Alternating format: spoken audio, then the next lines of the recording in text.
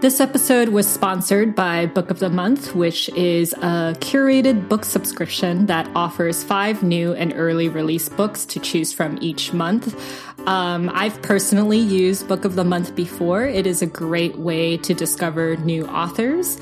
Yeah, now that we're all locked indoors for the foreseeable future, there's never been a better time to pull up an extra book to read in addition to our usual Books and Boba Book Club picks. Book of the Month's editorial team chooses their books, vetting them from hundreds per month, and you, as a subscriber, can choose up to 3 books each month for them to ship right to your door. And also, Book of the Month is commitment-free. You can skip a month if you don't find any books that you want to read, and you can save those as credits for next month. Check out their website at bookofthemonth.com to learn more about the book picks. And you can also get your first month's book for just $9.99 with the promo code BooksandBoba, all caps lock. Again, the website is bookofthemonth.com, and you can get your first month's book for just $9.99 with the promo code BooksandBoba. And now to our episode.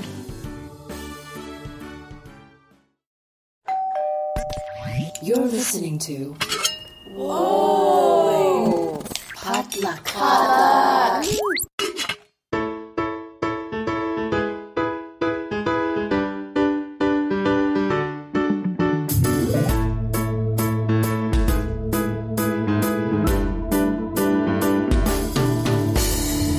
And welcome back to Books and Boba, a book club and podcast featuring books by Asian and Asian American authors. My name is Marvin Yue. And I'm Rira Yu.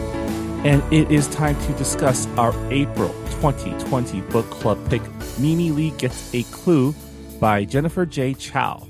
But first, Rira, how was your April? It was good. I turned 30 last week.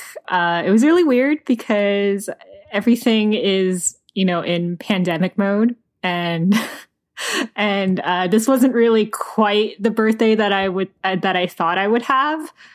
But it was really nice because people sent me food over DoorDash. I kept getting food all day. We had an Animal Crossing party. So that's nice. That was nice. Yeah. Anyway, how are you, Marvin? How was your April? April was long. Not as long as March. Actually, I take that back. April went by really quickly, I feel like. It's one of those time warpy things where every day felt long. But I'm looking back and where did April go? Especially coming up on May, which is Asian Pacific American Heritage Month, which for us organizers in the Asian American community space is the most busiest month in the world. And at first we thought, okay, well, everything's being canceled. Maybe it'll be a lighter month for us, but we were wrong. It's going to be a very heavy month of digital programs. And somehow I found myself on the producing end of a lot of these programs. So it's been a couple of weeks of just nonstop meetings, technical tests, live stream tests, and where, I don't know, it's going to be a big month. The LA Asian Pacific Film Festival is doing their virtual showcase. Collaboration is doing their conference. I think Identity LA is still doing their concert at some point. CAM, all the Asian film festivals are doing some sort of showcase or panel. And yeah, it's going to be a busy month. For those of you interested in a lot of these digital Asian American programs for Asian Pacific American Heritage Month, Phil Yu and Jeff Yang put out a pretty comprehensive calendar of events happening every day. You can check it out at angryasianman.com. I think he posted it on his front page. But yeah, lots of stuff happening if you're into Asian American culture, heritage, media. The arts. Speaking of digital events, Everywhere Fest, which we have talked about in the last couple episodes, they're going to start tomorrow, May 1st, and it's going to go on until May 2nd. A lot of our author friends are going to be doing panels, and the schedule should be up on everywherefest.com. Also, Asian Author Alliance, they just announced today on Twitter that they're going to be doing a lot of panels with Asian authors for this month. So check out their Twitter at Asian Author Alliance. They'll be updating their schedule soon, I'm assuming. The creators of Asian Author Alliance, you'll probably recognize some of their names. There's Kat Cho, the author of Wicked Fox, Cindy Pon, Karuna Riazi, Lori M. Lee, lots of Asian authors that, have been around the block, so they're pros. So I'm really excited to see what they have going on. There's also Asian Readathon, which is a month-long readathon in May to celebrate Asian characters and authors. They have a ginormous list of Asian books, and it's categorized by like ethnicity and genres. So you could check that out at Asian Readathon on Twitter. It's on it's a link on their profile. And also, we're going to be doing a 31-day book recommendation challenge. So for each day of May, we're going to be recommending a book. I'll be posting the template on Twitter as well as Instagram so that you guys can recommend books along with us. So it's going to be a fun May. We can probably put it on our website too. Yeah, probably on our website as well. So, yeah, it's going to be busy.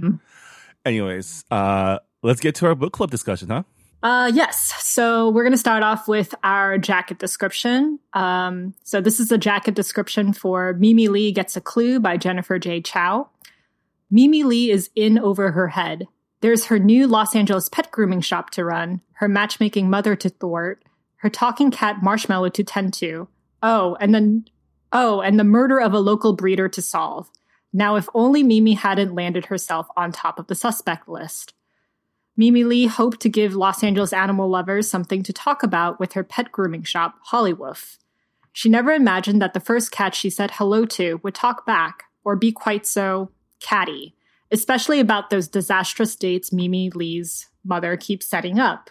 When Marshmallow exposes local breeder Russ Nolan for mistreating chihuahuas, Mimi steals some of her cat's attitude to tell Russ off. The next day, the police shows up at Hollywoof. Ruff has been found dead, and Mimi's shouting match with him has secured her top billing as the main suspect. Hoping to clear her name and save the pups Russ left behind, Mimi enlists help from her dreamy lawyer neighbor, Josh. But even with Josh on board, it'll take Mimi and Marshmallow a lot of sleuthing and more than a little sass to get back to the pet grooming life and off the murder scene. Yeah. And longtime listeners know the drill. This is a book club discussion. We're going to be discussing the whole book, including any and all spoilers. And again, this is a mystery story. So if you don't want to know what happened, go read the book. It's actually a pretty breezy read. You can probably finish it pretty quickly. So go read the book and come back. Welcome back. How did you read the book so fast? So Mimi Lee Gets a Clue. We would probably categorize this as a cozy mystery, which is a subgenre in the mystery umbrella where the murder isn't grotesque. It's kind of taken with a more lighthearted, humorous tone. And usually the murder takes place in a smaller community. And it focuses more on like slice of life stuff mixed in with the murder. So it is like a weird spin on the usual detective stories. But I like that about this book. I think that we needed a lighter read this month. Yeah, it's definitely one of those unintentional detective stories where, you know, the main character is doing detecting, but they're not a detective. I would go as far to say that Mimi Lee is a terrible detective because she doesn't think. Oh, yeah. She's so bad at it. She barges into, like, her main strength or skill is her persistence, but she keeps finding herself in places she really shouldn't be if she's trying to throw suspicion off her as a suspect. And if it wasn't for her cat, it would have been. I think it would have ended badly for her. Yeah, definitely. She is not very great at detecting. Before we get into the murder parts of this book, I just want to mention this book is set in Los Angeles, and Marvin and I are both based in Los Angeles. So a lot of the setting was very familiar to us. The traffic was very familiar to us. But to be fair, it's set in like a different Los Angeles than the one we live in, because we live on the east side and Mimi Lee lives on the west side. It's a totally different lifestyle, which you kind of see with the characters in this book. Yeah, by all the characters that Mimi interacts with. This story actually had a really large cast. I was having a little trouble keeping track of all the characters, especially all the white ladies. Yeah, especially all like the Chihuahua owners. I was just like, oh wait, which white lady is this? I don't remember. They're all terrible. Yeah, there's a Tammy and a Lauren. There's a Nicola. The only person that really stood out is Indira, who is the lone brown person in this entire like cast of privileged rich people. Which she has a really interesting story. I think we can go into a little bit later when we talk about characters. Yeah, I really liked her as a character. Yeah. I just want to mention, so when I posted, when I announced this book on our Instagram, I took a picture of the book with my mug. And my mug says, I would take the 101 to the 10 to the 405 for you. And and while I was reading this book, I was drinking tea from it. So I was definitely in the mood. You're on brand. Like I was on brand. So yeah, the cat in this book, Marshmallow, was definitely a scene stealer in my opinion. Yeah, he's a very I wouldn't even say charming, because he's not really that charming, but it's very sassy, right? Well, this is the Sassy Cat Mystery Series. Which makes sense. The Sassy Cat Mystery Series, yeah. And some would say he's like the real star, because he's able to not only communicate with humans, but also with other animals. And he's kind of set up as the Watson to Mimi's Sherlock, but I would say she might actually be the Watson. Oh, she's definitely the Watson. She has no idea what she's doing. I think, okay, so the thing is, Mimi reminds me a lot of Sandra Oh's character in Killing Eve, where I'm always constantly yelling at them for making very, very bad work decisions. I'm just like, why are you going over there? You're like the prime suspect, or like, why didn't you secure the location? Like, you're so stupid. Like, it's just me being very frustrated at the main character the entire time. Yeah. Most likely because I have read so many murder things and watched so many procedurals where I'm like, how can you forget gloves? How can you touch that with your dirty fingerprints? Which is something that Detective Brown brings up when she finds like a crucial clue. I mean, she is a bad detective. I think we've established that, and she doesn't really plan things. She's a character with like really bad impulse control, and she tends to like do things without a plan, right? Like there's that scene where she goes and tries to confront her sister's boss with like no real plan on how. Okay, but that's not her fault though. It's her mom's fault, because her mom was the one who set up an appointment with the principal after the principal gave Alice, Mimi's sister, the pink slip. She's like, you're the older sister. You're supposed to take care of a younger sister. Go talk to her boss and make sure that she's not fired, which is such an older child responsibility, in my opinion. Yeah. Also, just bad decisions on her part for like even giving her mom access to her accounts and her identity. Yeah. Who does that? Who gives their Asian parent access to their Google Calendar? Like, who does this? Yeah. Like her mom is definitely just identity thieving her the entire time. Setting up I will dates. say that the matchmaking dates were like probably some of my favorite scenes, because it's just so cringy, but at the same time, because it's not happening to you, it's really fun to watch. So I don't have this experience of having like a super micromanaging parent or someone who's like super stressed out about my ability to marry. Maybe that's because I'm a dude. But yeah, like her mom's thirstiness was very, very frustrating as a reader, because you're like, come on, mom. Like, the thing is, her mom created a dating profile for her daughter. And filled it with lies. Yeah, filled it with lies, saying that she like got a doctorate degree. I'm just like, oh my God, if my mom did this to me, I would kill her. Like, I mean, and I'm saying that as like my mom has tried to set me up with other guys before. And even then I just wanted to kill her. But if she had done the stuff that Mimi's mom did, like trying to set Mimi up with like a college student and like a delivery boy who just like delivers food to her pet grooming shop randomly, her mom has terrible taste in men. Well, because her mom, we joke about how Asian parents at some point their standards go down. So at first it's like you must marry a doctor or engineer or someone like with a good career, and then it eventually becomes marry anybody. It doesn't matter. Give me the grandkids. Marry anybody. I think Mimi is a little bit too young to be at that stage of marry anybody. She's only 25 years old. I don't know. Which I found really surprising because like Mimi is 25 years old and she started a business of her own. In like Malibu, right? Or Santa Monica? Yeah, in West LA. Yeah. And I'm like, how are you going to survive, girl? Like, I mean, she got funding from a rich white lady Pixie St. whose James. dog she saved. It's a very rich person name, I guess. A lot of rich people names in this story. Pixie? Yeah. Yeah, I guess so. Like dilettante names. I will say that West LA, there are definitely a lot of weird specialty pet shops. A lot of like Beverly Hills type. They have cute little dogs that they bring everywhere.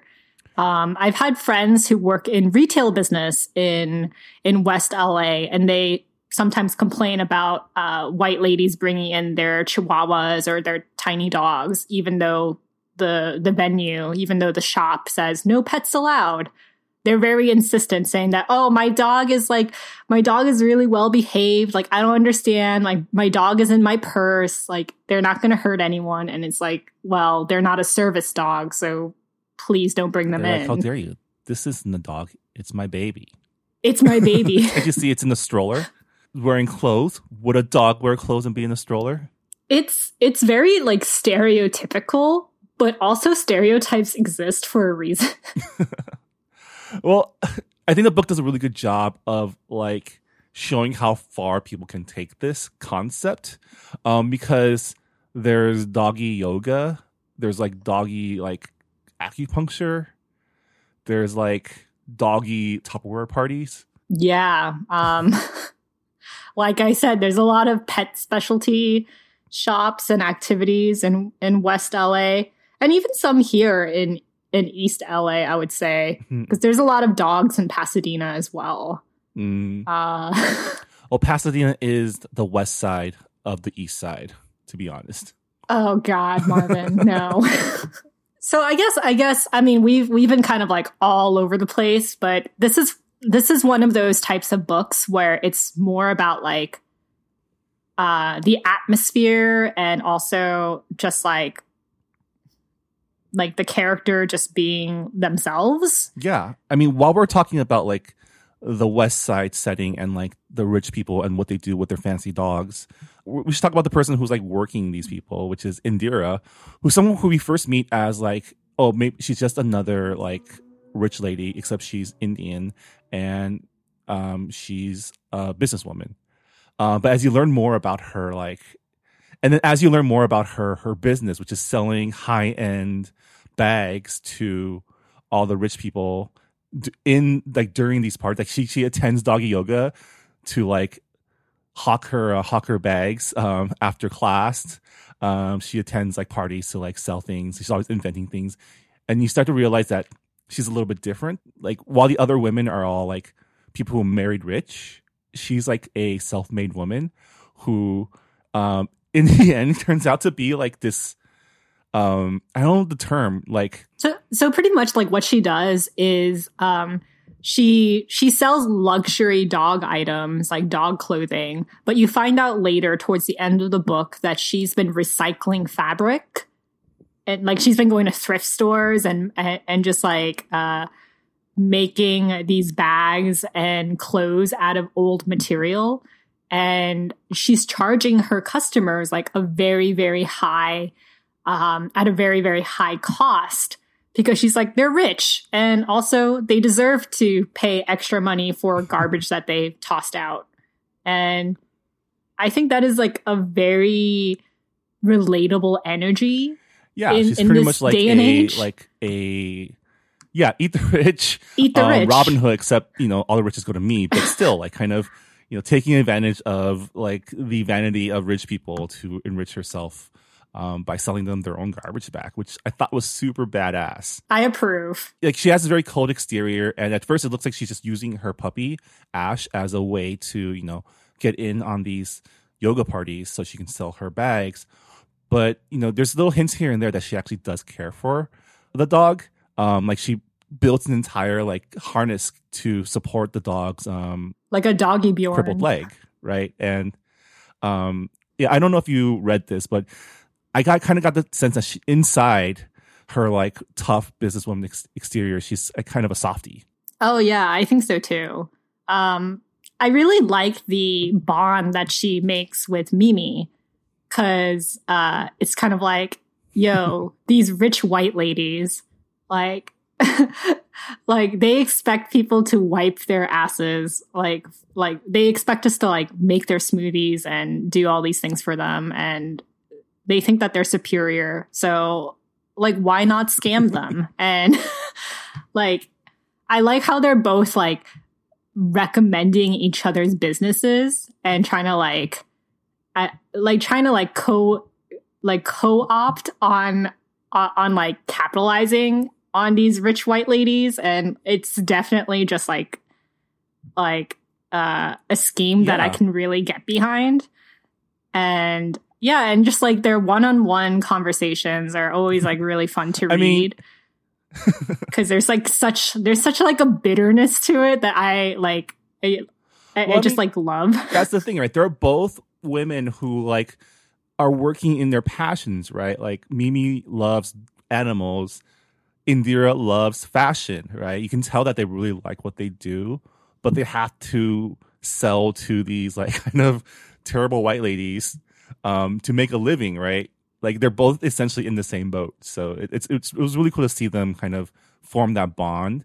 It's kind of like the story of immigrants here, like with like Chinese restaurants, like the food that they sell at Chinese restaurants here, they're not really the type of food that Chinese people in China eat. They had to like customize it for white people palates. So it's like the same thing. It's like, oh, like I need to customize my dog grooming business to have all of these like weird extraneous things like dog pedicures. I mean like dog nail polish and like $2 a piece doggy treats and stuff like that. So yeah. It was fun though at first when Mimi was suspecting Indira of maybe being the killer, because like we mentioned, Mimi is a terrible detective, and it was really fun and a little frustrating to see her like kind of treat everyone as a suspect and jump from people to person like, this guy might be the killer, oh they might be the killer, oh they're definitely the killer, I'm gonna go find out more about them, and like just like get herself in situations where she's just chasing down every single lead because there's no plan. Yeah, there were a lot of like red herrings, and a lot of like, there was definitely more suspects than I expected there to be. And also just like there's this moment where she calls Detective Brown to tell him like what clues she found, and her being like, I'm innocent, like, because I found this. And Detective Brown is like, oh, you did like the number one thing that most criminals do, which is trying to help law enforcement and insist that they're innocent by providing quote unquote fake evidence. And I'm just like, why? Why would you go to the person who suspects you of being the main suspect, suspects you of killing this person? Like, why would you tell them all of your information? It's just like, why? And her attorney boyfriend is just like, don't do this. I'm not hearing this. Like please just stay quiet. Stay where you are. Don't investigate. You're just going to make things worse. But she's like, oh, it's okay. I'm like in the neighborhood. Like I can check things out. And it's like, no, Mimi. Like, please stop. One thing that I found surprising reading this book was just like how quickly things moved in the first like 2 chapters. I had not expect the talking cat to talk that quickly. I expected that to happen like after the murder. And I kind of expected her to get into Josh like later on in the book, rather it being like instant. I mean, that is one of the premises of the book, and it would be more weird, I think, if the cat didn't talk right away, because as you know about Marshmallow, he does not like to keep quiet. He likes to speak his mind and be sassy.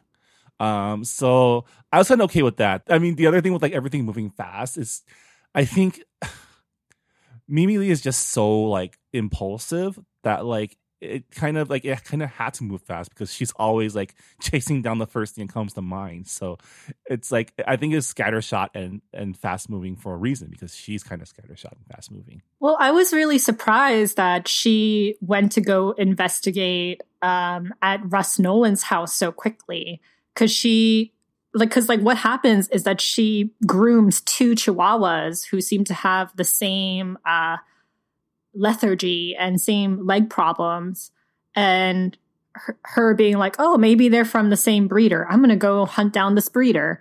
I just thought that was a little bit too quick, too impulsive. If there was like one more dog that had the same case, then I would be like, okay, yeah, she's putting in the pieces together. But the fact that it was just 2 dogs, it just seemed kind of like a leap to me. I would have to reread that part to see if I still have that same judgment. I want to say it was something the cat said too, right? Like, didn't the cat talk to one of the puppies? I'm not sure. I would have to like reread it again. Yeah, what I found about reading this book is usually when I read mysteries, I try to like find out who the killer is. Like I try to like piece all the clues together before the character does. But it was really hard to follow along the clues because Mimi was so scatterbrained, like you said. And I just found myself being more interested in the characters. So I wasn't really following along with like the clue hunting, other than the fact that she would be breaking and entering. And I'm like, please don't do that. That's like, it's not a great idea. You're going to get caught.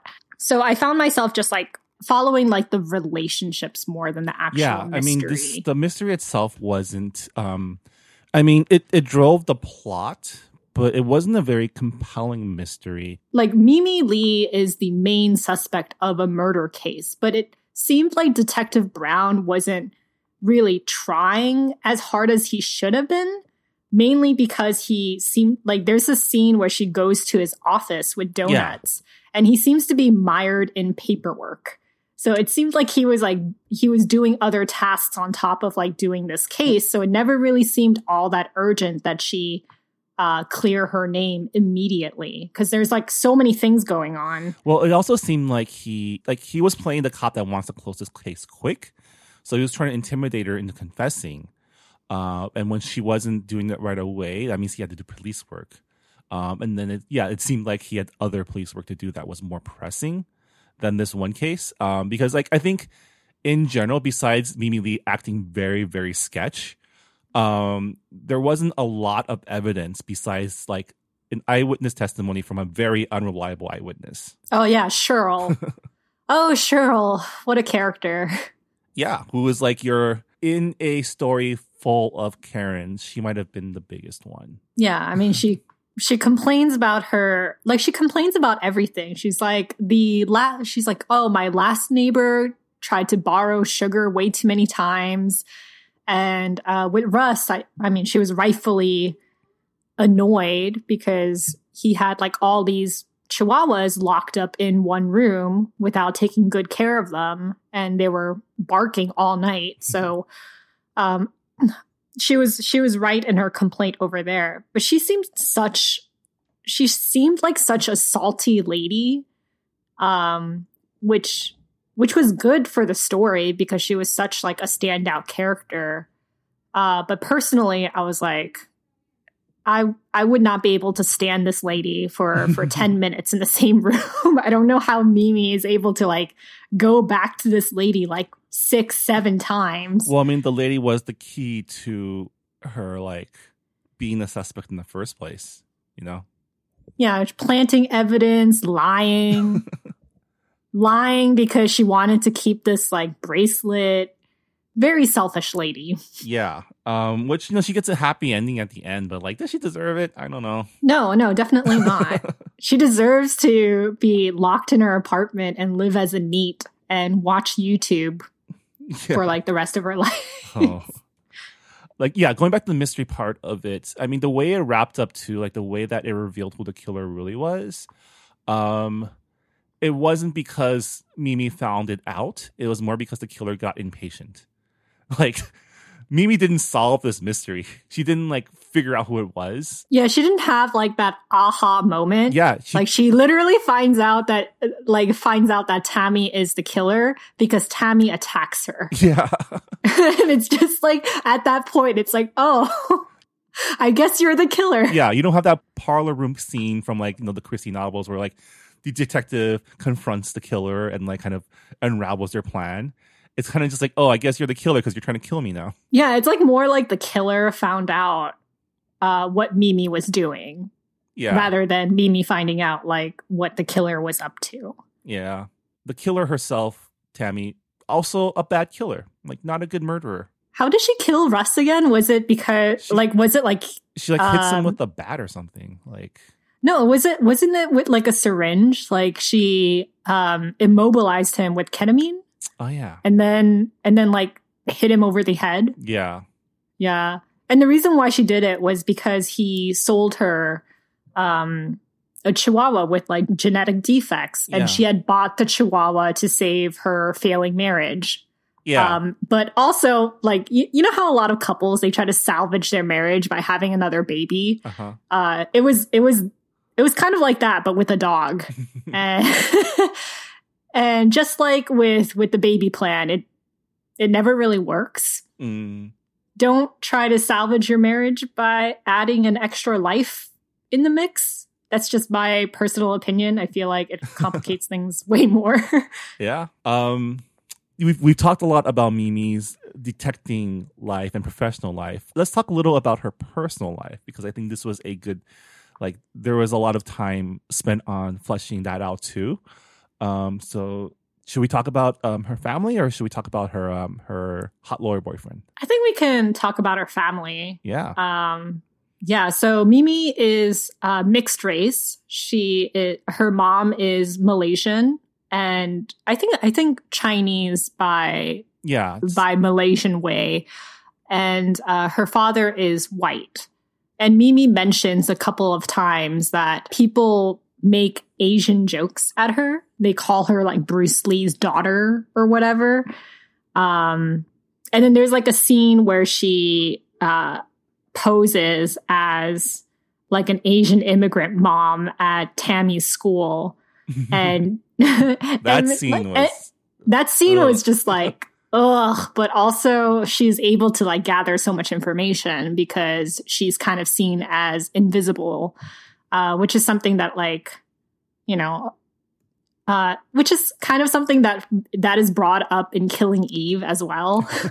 There's a second killer in Killing Eve where like they're an immigrant and no one notices them because they're like a cleaning lady. Well, they assume they either can't understand or like don't exist. Yeah.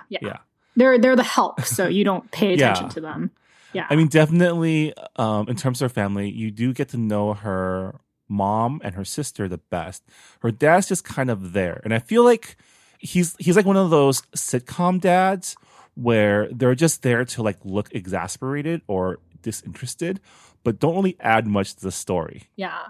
Well, I think that's just part of his character because he retired.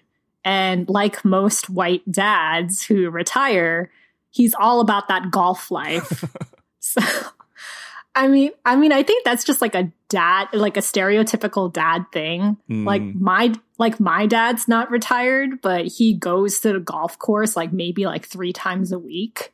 And it's just a dad thing to do. So I don't know if it's like the lack of fleshing things out.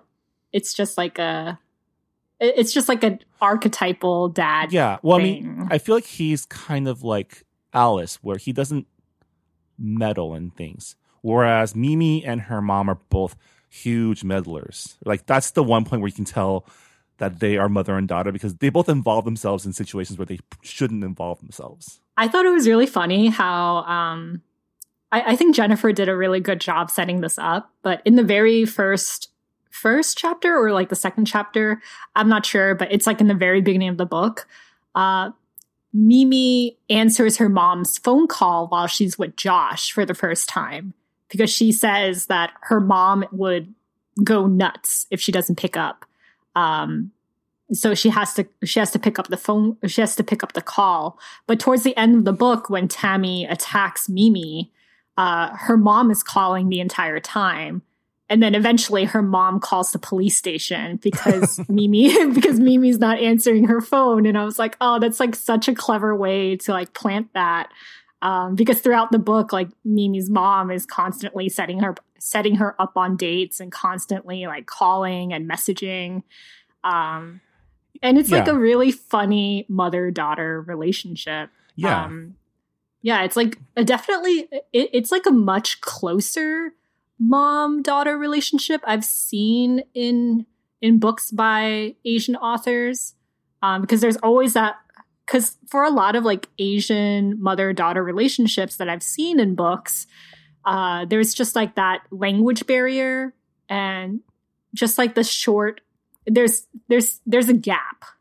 So oftentimes like the mother and daughter aren't as close, but it seemed like Mimi is very, very close to everyone in her family. Like she does game night with them every week, which is a level of dedication that I don't see a lot with Asian families. At least the ones that are like portrayed on screen or page, right? I think, I mean, even among my friends, I don't know anyone in my circle where they like talk to their parents that often and go see them that often. I want to say, like, I mean, I've definitely seen that from my end. I mean, my family's very close, and I have friends who, call their parents like every day or every week.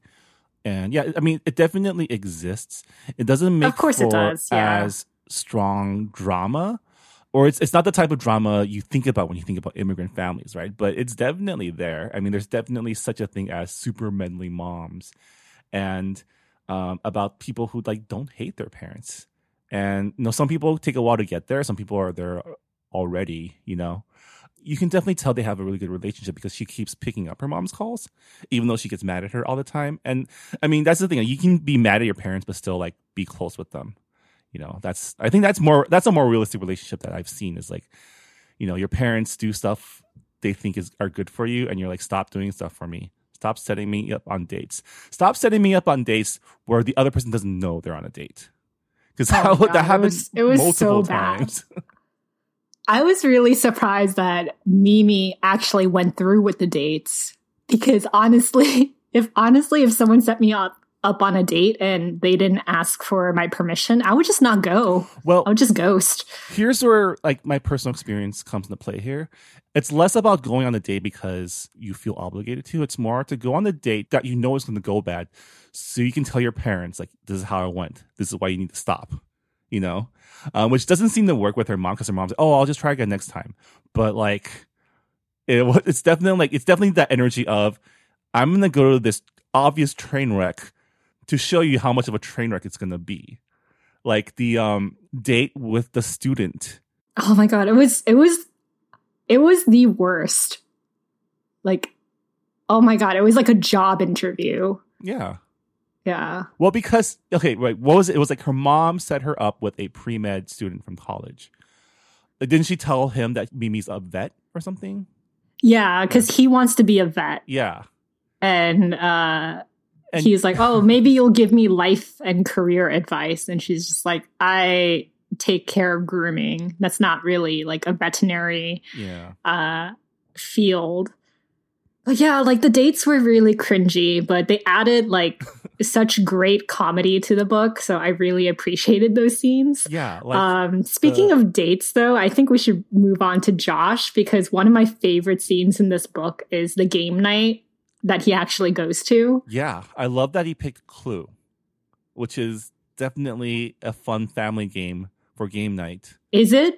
Are you saying that with sarcasm, or It's I mean, I personally love Clue, but I love to metagame Clue. Like, I don't play Clue to play Clue. I play Clue to play others. So I definitely related to Josh, because I've definitely, like, he's a guy who definitely knows how to play Clue. He knows how to strategically use the game's rules to manipulate others' perceptions, which is where the fun in Clue is, kind of trying to come up with strategies to throw your other players off, right? If you play Clue just as is, it's kind of boring. But if you play it as like a meta game, it's a lot of fun. But it's definitely not and you know, even Mimi even says this, like Clue is like the family's least favorite game because it stresses her mom out. Because her mom, I guess, is also hyper competitive and loves to win. But like, yeah, like Josh was able to use that to his advantage and kind of feed her the answer. Which was which is indicative of high level Clue players. So I would like to play Clue against Josh and like have a game of wits. I thought it was really funny when Mimi says like, "Oh my God, why am I so bad at Clue? I like I'm trying to clear myself from being a murderer in real life, but I can't solve the case in a Clue game. Like, how am I supposed to do this in real life?" And I'm like, oh God. It's because she's a terrible detective. I really liked the fact that, like Mimi being so impulsive, she invites Josh to game night, and it's like they haven't really done a date yet. Her parents invite him to game night, and she doesn't say no. Well, what happens is her mom tries to hook her up on another date, and she says, "Mom, I have a boyfriend now." And literally that decision happened like the day before. Like, it was very, very like she had just started going out with Josh, and she's like, "Oh, let's meet my parents." And I'm like, don't do that. Like, at least wait a couple weeks before you bring your boyfriend over for game night. And Josh doesn't make it. And I just really thought it was funny with like the contrast between the first game night that he was unable to attend, and then like the second game night when he was able to go. Because on the first game night, they have all of these like delicious Malaysian snacks, and her parents are kind of dressed up in a nicer fashion. And they're like so excited to meet him, but he doesn't show up. And her dad's like, "So does this Josh guy actually exist, or did you just create him so your mom would stop bothering you with dates?" And then like the second game night, like they don't even try. They're like, "Oh, we're gonna bring out all of like the really we're gonna bring out the snacks that you kind of need an acquired taste for, and we're not gonna dress up." And the mom is talking in like her quote unquote proper English. So there's this shift in like how they're treating Josh, because they're like, "Oh, you like ghosted us, so this is our way of getting back at you." Yeah, the family's very petty, especially the mom. Asian moms are always petty, though. The mom was a character for sure. She's like, but to be fair, I feel like Mimi does enable her to be that way, because she puts up no fight at all. Like, she like complains about it, but she doesn't, like, there are no consequences for her mom doing this stuff to her daughter. This is why, like, in real life, I could never be friends with someone like Mimi. She would drive me insane. Mm. But with Josh, just one more thing about Josh. He's like an associate at a law firm, so he doesn't actually take on really big cases. Well, he's a first year. right? He he's just like, started yeah, at the firm. So when you first started at the firm, like you don't really do any lawyering. Well, he lost his first case, so it even pushes him back in towards of advancing his career. I just thought that this is like one of my tiny criticisms about the book. So Josh is representing Mimi and trying to like get her cleared off of this murder case as like the main suspect. But like his boss says, hey, like you're not putting in the hours. Like we heard that you're leaving early and you're bringing your girlfriend over because like this one coworker who's an absolute dick, like just kind of like throws him under the bus. And Josh says like, oh, I can't really like spend time with you because I'm logging in like 60 hours. But at the same time, he seems pretty available. So that was like a tiny criticism that I had where like it didn't really seem congruent with what he was saying. I mean, I think that was why he was in trouble though, was because he wasn't putting in the hours. Right? He wasn't building hours on the clock. Like he was doing a lot of pro bono work. And so like he mentioned that the firm offers like certain hours for pro bono work, but that their bosses wasn't happy that he was kind of focusing on that right now when he should be focusing on working on hours that actually bring the firm in money. So I think the fact that he was not prioritizing his time to the wishes of the firm was like a plot point. I mean that's why he had time to help Mimi, because he was kind of prioritizing those hours instead of his work hours, and it was causing him to work late, which is why he like wasn't there for like the latter half of the book a lot. I kind of wish that like when he was helping out Mimi, he helped out more, because he seemed to like when he helps her out, you don't see him. He's doing stuff like behind the scenes and going through like paperwork. I kind of wish that he was with Mimi on some of her excursions, even though he advised her not to do it. I mean, he couldn't, right? Because he's at work. I mean, he's also not a criminal lawyer, present. Right? I guess. But he's not like, he wasn't the main character. I know, but like, I kind of wish he was more, like, I kind of wish I saw more of him. That's just like a tiny criticism that I had. I mean, I really like Josh as a character. I like that he was, even though he's like her lawyer, he wasn't necessarily super competent at it because he's new and because he's not a criminal lawyer. So he he definitely knows some stuff, but he's not like a hotshot lawyer that you get to like defend yourself in the murder case. So it was kind of cool to see him stumble and fumble through helping her as well. In addition to being exasperated by her constant like putting herself in jeopardy and like incriminating herself. You really felt for him, but like, you can tell that he really likes her. And they had that meet cute in the laundry room. And like he cooked, didn't he cook like musubi for her or something? Like he cooked musubi for her. Yeah. He has like this cute thing with fortune cookies. Like he saves up the fortunes in a jar for like when he needs a pick me up, which I thought was extremely weird and kind of serial killer-ish. But hey, like, I mean, you definitely tell that he is like. I've known guys like him, where like they're trying to balance starting this new job and like finding this girl that they really like and finding a reason to see this girl that they really like and kind of balancing the whole thing with the expectations of like a high demanding job that you really want to not lose and like this personal life that you also don't want to lose and that tension. And yeah, we probably could have spent more time in his head, but it was also a first person narrative from Mimi's perspective. So we probably wouldn't have had like that kind of insight to what he was thinking.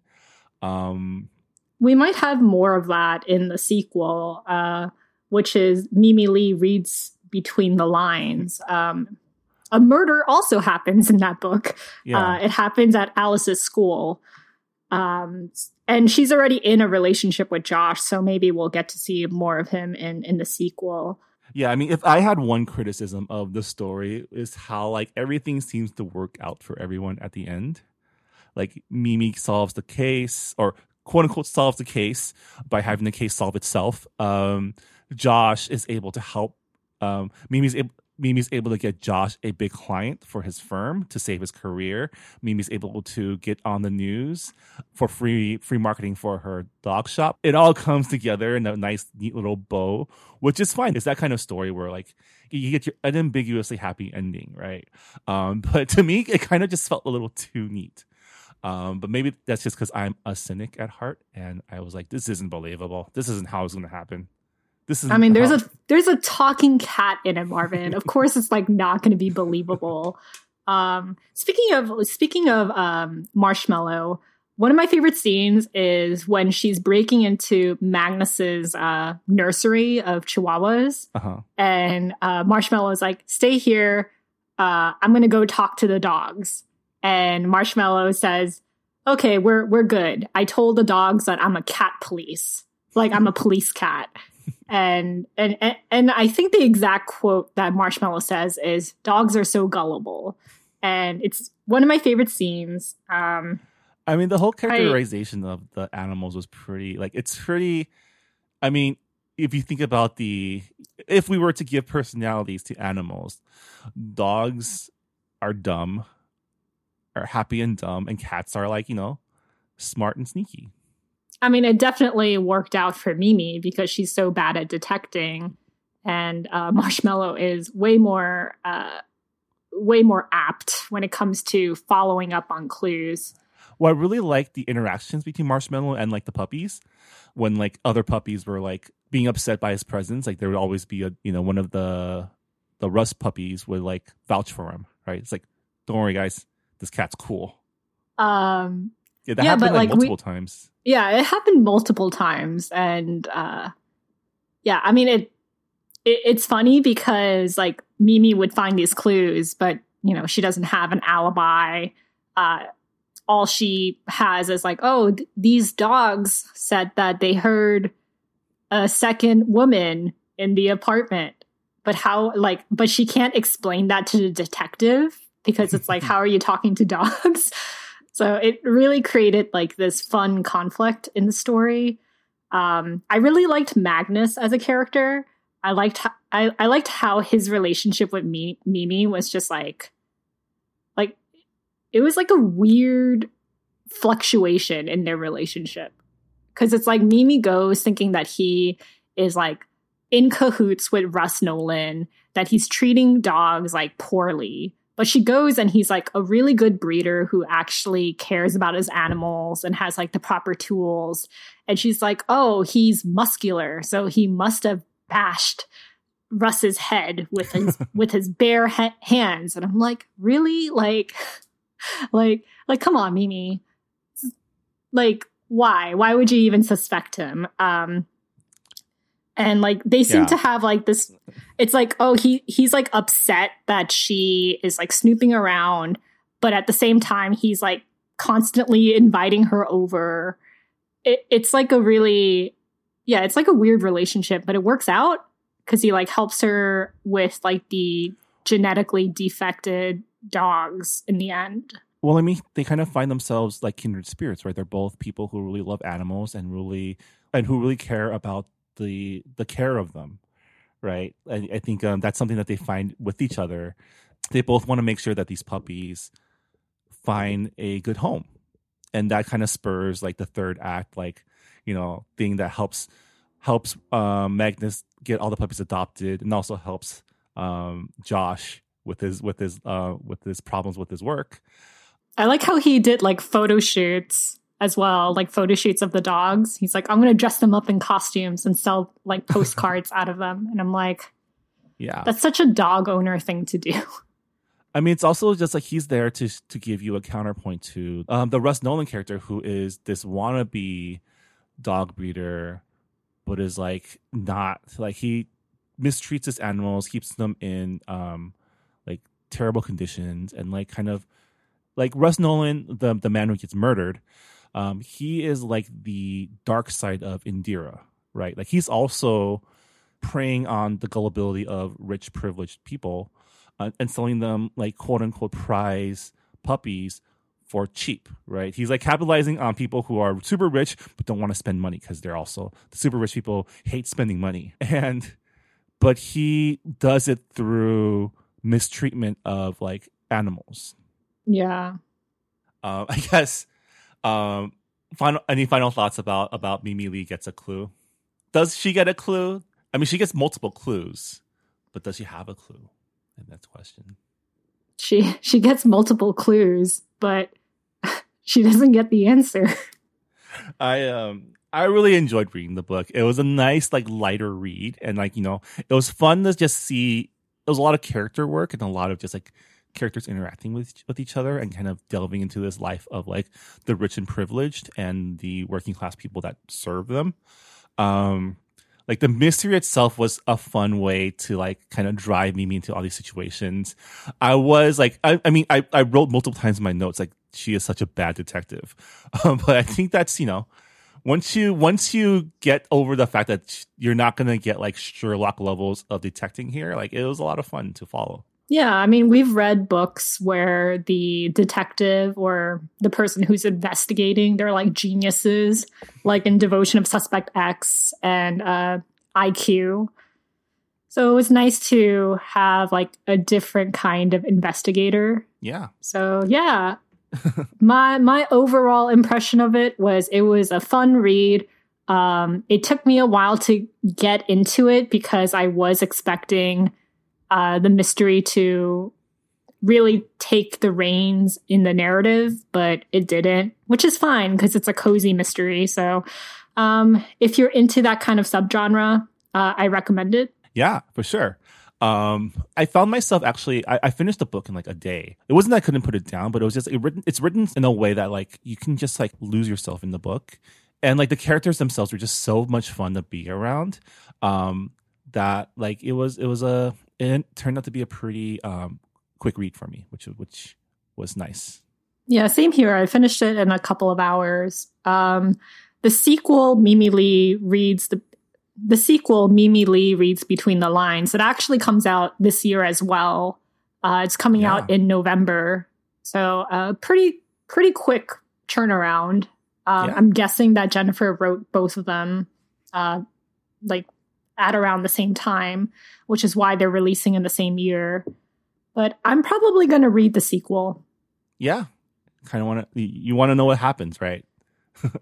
I just want to see more of Josh. I want to see how that relationship plays out. That's true. Because now that Mama Lee has secured a boyfriend for Mimi, now comes the pressure for marriage and kids. You know that's next. She's only 25. You've been dating. Oh, that's for these aunties, that's like old. That's depressing. I just turned 30 last week. Like, I'm not married yet, so yeah. Well, what did you think of Mimi Lee Gets a Clue? Let us know in our Goodreads forums. You can find it by searching Books and Boba on Goodreads. And for the month of May, we're going to be reading The Woman Warrior by Maxine Hong Kingston. So we are reading an Asian American literature classic. Yeah, we figured it's Asian Pacific American Heritage Month. Let's dig into some of our heritage, I guess.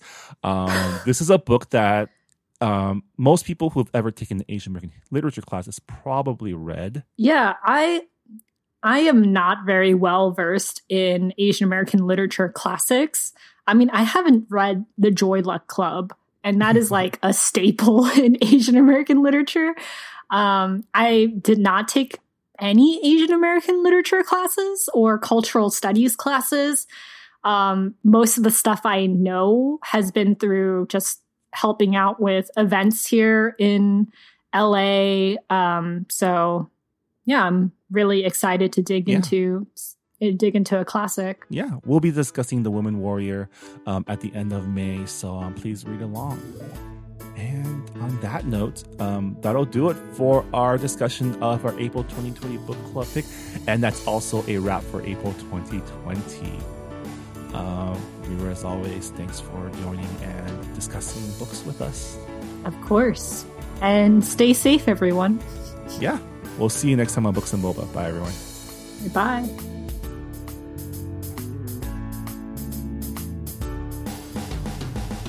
Thanks for listening to Books and Boba. This episode was hosted by Marvin Yue and Riri Yu and produced and edited by Marvin Yue. This podcast was recorded at the Potluck Podcast Studios located within the Visual Communications offices in downtown Los Angeles. You can learn more about Visual Communications and their programs such as the Los Angeles Asian Pacific Film Festival by going to their website at vcmedia.org. Thanks also to the Potluck Podcast Collective, a collective of Asian American hosted podcasts that Books and Boba is a proud member of. You can learn more about our fellow Potluck podcast by checking out the website podcastpotluck.com.